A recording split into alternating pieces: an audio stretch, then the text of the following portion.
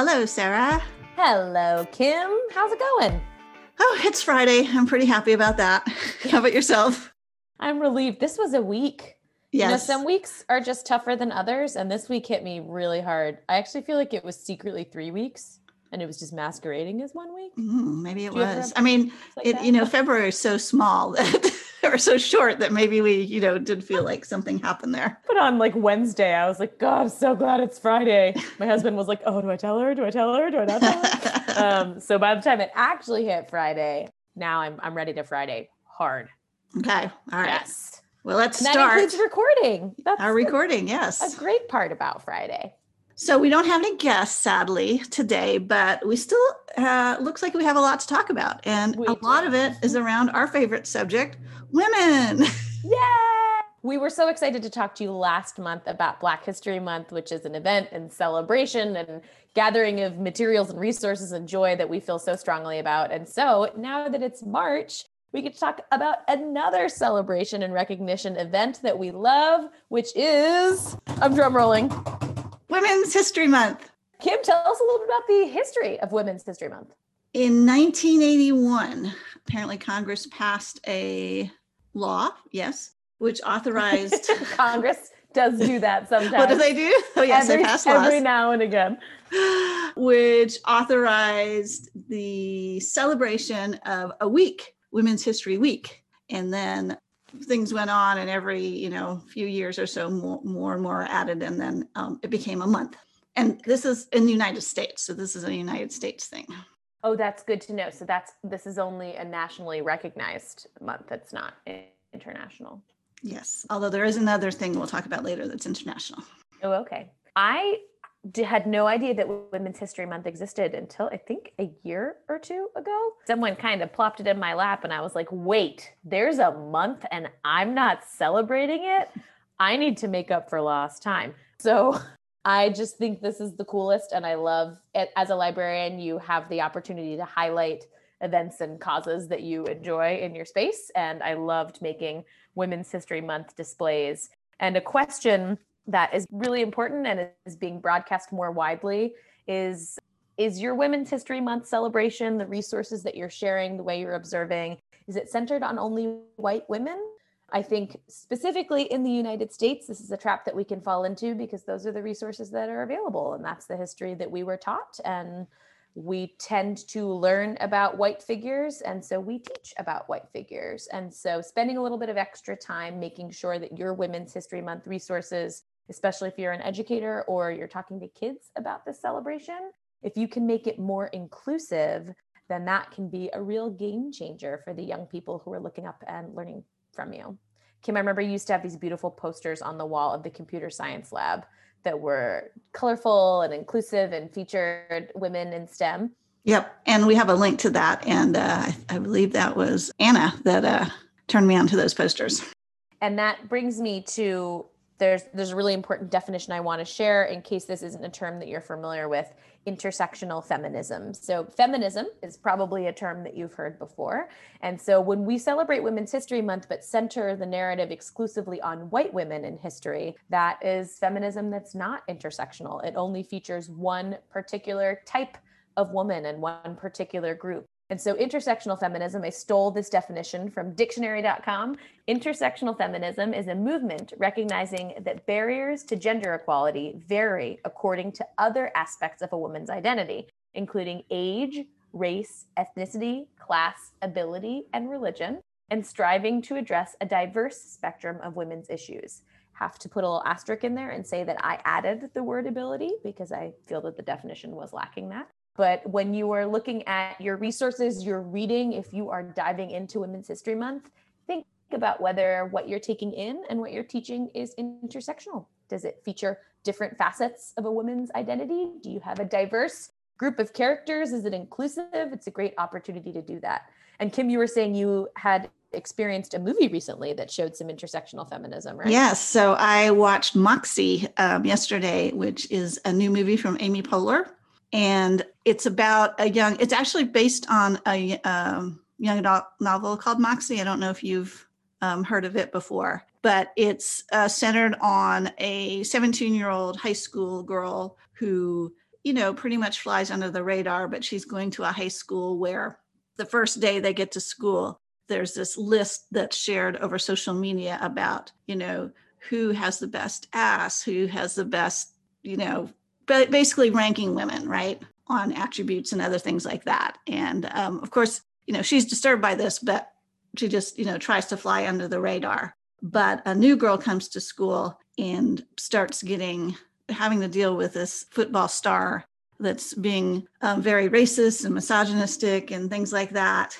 And it awakens this desire in the girl to, do something. And then she finds her mom when she was a high schooler did, these things called zines, where you, have writing and it's kind of all wild and crazy, but it's also very, a little bit subversive. And so she starts creating a zine called Moxie that she leaves in the girls' bathroom about all the, these things that are happening that are impacting especially the women in this community. And when she's talking to her mom about it, her mom was like, yeah, we made a lot of mistakes when we were doing things. And one of them is that we weren't intersectional enough.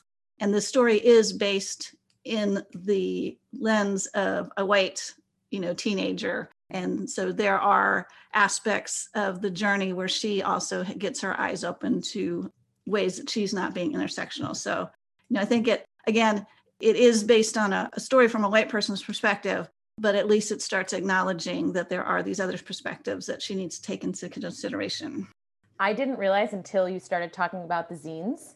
I have read the book that this movie is based on, and it's great. It was one of my favorite books of the year when I read it. I think that was maybe 2017. We will put the link to the novel in our resource page because Moxie is a fantastic book. I will probably be picky about the movie because I liked the book so much. Yeah. But it was a great novel, and sounds like the movie was pretty good as well. And, there's something to be said for a movie or a story that recognizes, hey, we're only telling this from one perspective. And this narrative is centered on a white voice. And that's okay because we're letting you know that there's more to look at and that you should do some digging yourself. There's nothing wrong with telling the story of a white girl. You just have to know that there are other things out there and make space for other stories too. Yep. That reminds me that Women's History Month, some people kind of fall into this pattern of thinking Women's History Month is so important for girls. They know what they can be and what they can do. So true. I'm going to argue that it might be more important for boys to hear what women can do and should do and have done. Women's History Month is not just for girls. It's for all genders. It is for all humans. Number one, it's our history. So the women that did amazing things in history, the accomplishments that they have made do not only impact women. We all live in this present day world that has been built by figures from history. I definitely agree that boys and men need to be part of celebrating Women's History Month. And the boyfriend in this movie is actually very cathartic in the way he is supportive and everything. Yeah. It's kind of, we can fall into the trap of girl books and boy books and girl toys and boy toys. All books, all toys, all stories are for all humans. So Women's History Month is for all humans. And this is our call for all humans to participate. Yay! And coming up next week. Yeah, so speaking of all people, there is an International Women's Day, which is on March 8th. And it was started by the United Nations as a way to recognize, again, to celebrate how far women have come, but also to recognize how far that there is still to go. So, for instance, legal restrictions keep 2.7 billion women from accessing the same choice of jobs as men. Wow. I know. Less than 25% of parliamentarians were women as of 2019. And 1 in 3 women experience gender-based violence. So, these are pretty huge deals that are affecting equity and equality and everything. So there is a United Nations goal. One of the goals is gender equity by 2030, which when they first said it, seemed like it was super far out there, but now it's like, we got 9 years now to get this right. Put the pedal to the metal. We're losing time. Oh, well, I see you listed some hashtags there. I love watching social media on day events like this and seeing what people post and share. And I'll be watching those hashtags on International Women's Day because I find so many new figures to follow and be inspired by, and hear so many cool stories and the resources that can be exchanged on social media when everybody is talking about the same thing. It's really incredible. So I look forward to following those. Yep. And then also on March 8th, big day, March 8th. I know, is the start of MozFest. And not last year, but the last time MozFest happened in 2019, we were there. Yes. That was really awesome. Obviously, things have changed, and it's all online, which I had always, when I went to MozFest, I was always pressing the organizers, why don't we offer a way to have people connect remotely? Because this is such an awesome experience, right? And I'd love to have more people participate. So unfortunately, a pandemic finally caused that to happen. Someone up on high heard you and they were like, well, how about here? So it is all virtual now, and it's pay what you can. So, it's very affordable. And there's so many awesome sessions. And so I highly encourage you to check it out. I think it's running over a couple of weeks. So you don't have to get, into it right on March 8th. But here are just a couple of sessions I've already signed up for. One is exploring coding stitching culture, which, I have this embroidery machine now that I've really been wanting to code patterns with. And that's what this is all going to be all about. So finally, I'm going to, get going with that. And another one's called Women and Girls Use Computers, Men and Boys Love Them. So it's going to be all about how we can make computing and computer science more interesting and accessible, which obviously is one of my passions. Yeah. My experience with MozFest is that they have been very intentionally intersectional in all facets. It's a really inclusive, diverse, vibrant conference. I've been to a few tech conferences where I, as a small woman with purple hair, kind of stick out like a sore thumb, and everybody kind of assumes that I'm like a babysitter. And at MozFest, I was like, oh, these are my people. I felt at home and like I could learn and grow and make mistakes and be an expert and everything all at once. It's a really magical conference. Yeah, it really is. And it is, I've been many years, and it has really impacted my growth as a human, frankly. It's where I learned a lot of these things that are, like intersectionality and just all sorts of things that I really wasn't on my radar before. And, at a tech conference, go figure.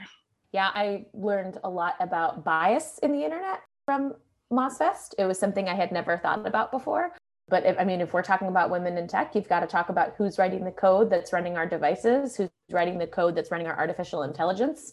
And MozFest is working hard to make sure that that table is not all filled with white men, not because white men aren't talented, but because when you only have one perspective in the room, that one perspective is what runs the technology. And that is both a letdown. We won't get everything that we could out of that technology if there had been more diverse perspectives behind it, but it's also dangerous. And MozFest really opened my eyes to how important it is to have those intersectional perspectives behind our tech. It's something I hadn't thought of before.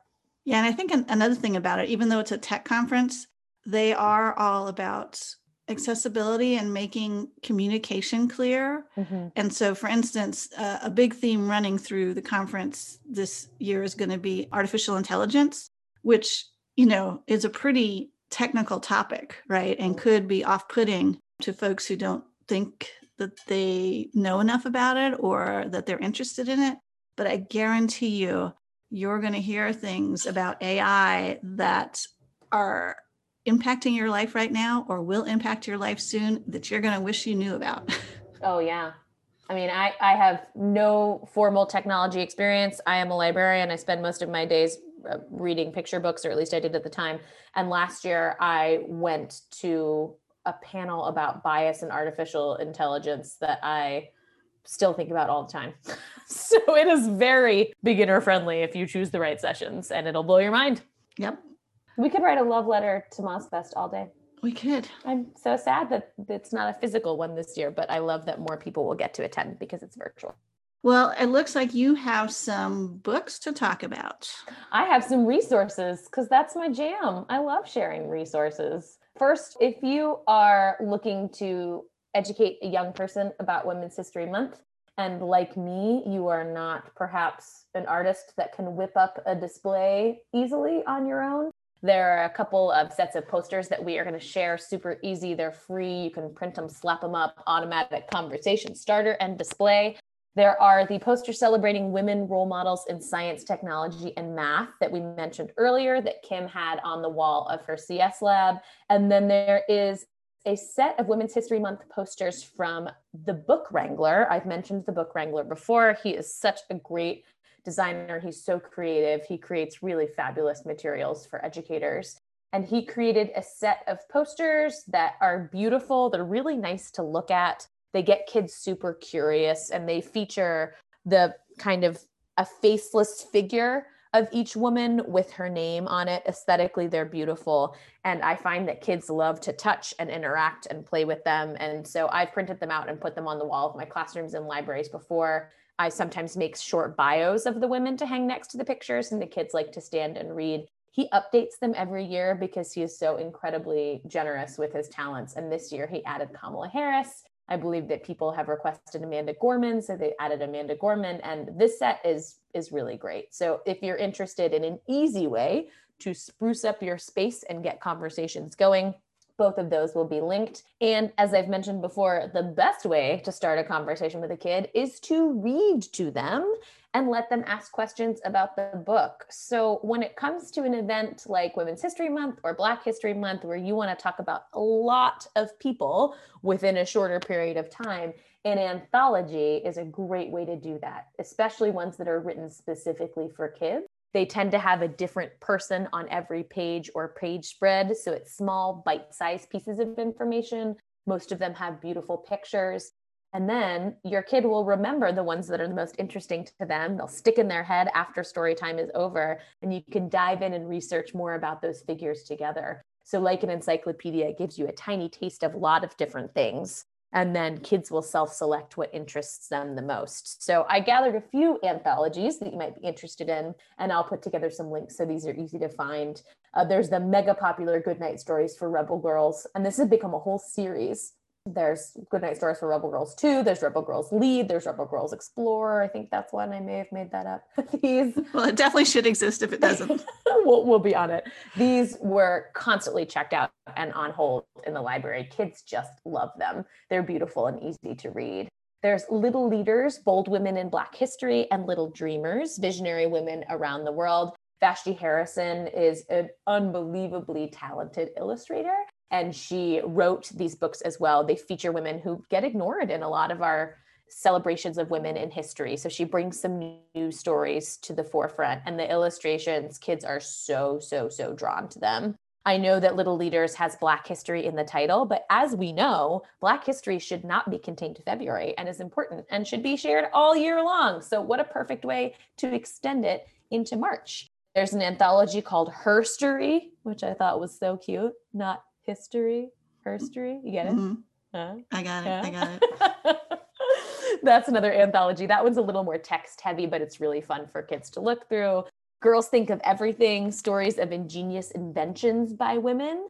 Women don't always get portrayed as inventors and scientists. And so that's a great way to highlight the fact that women in history have invented all sorts of amazing things. And just because you haven't heard the stories doesn't mean it hasn't happened. Women Who Dared, 52 stories of fearless daredevils, adventurers, and rebels. Another portrayal that we don't always get of those women as daredevils and adventurers. So that one's very cool. And then way back in an early episode, we talked about women in science, 50 fearless pioneers who changed the world, but that one's so good that I had to mention it again.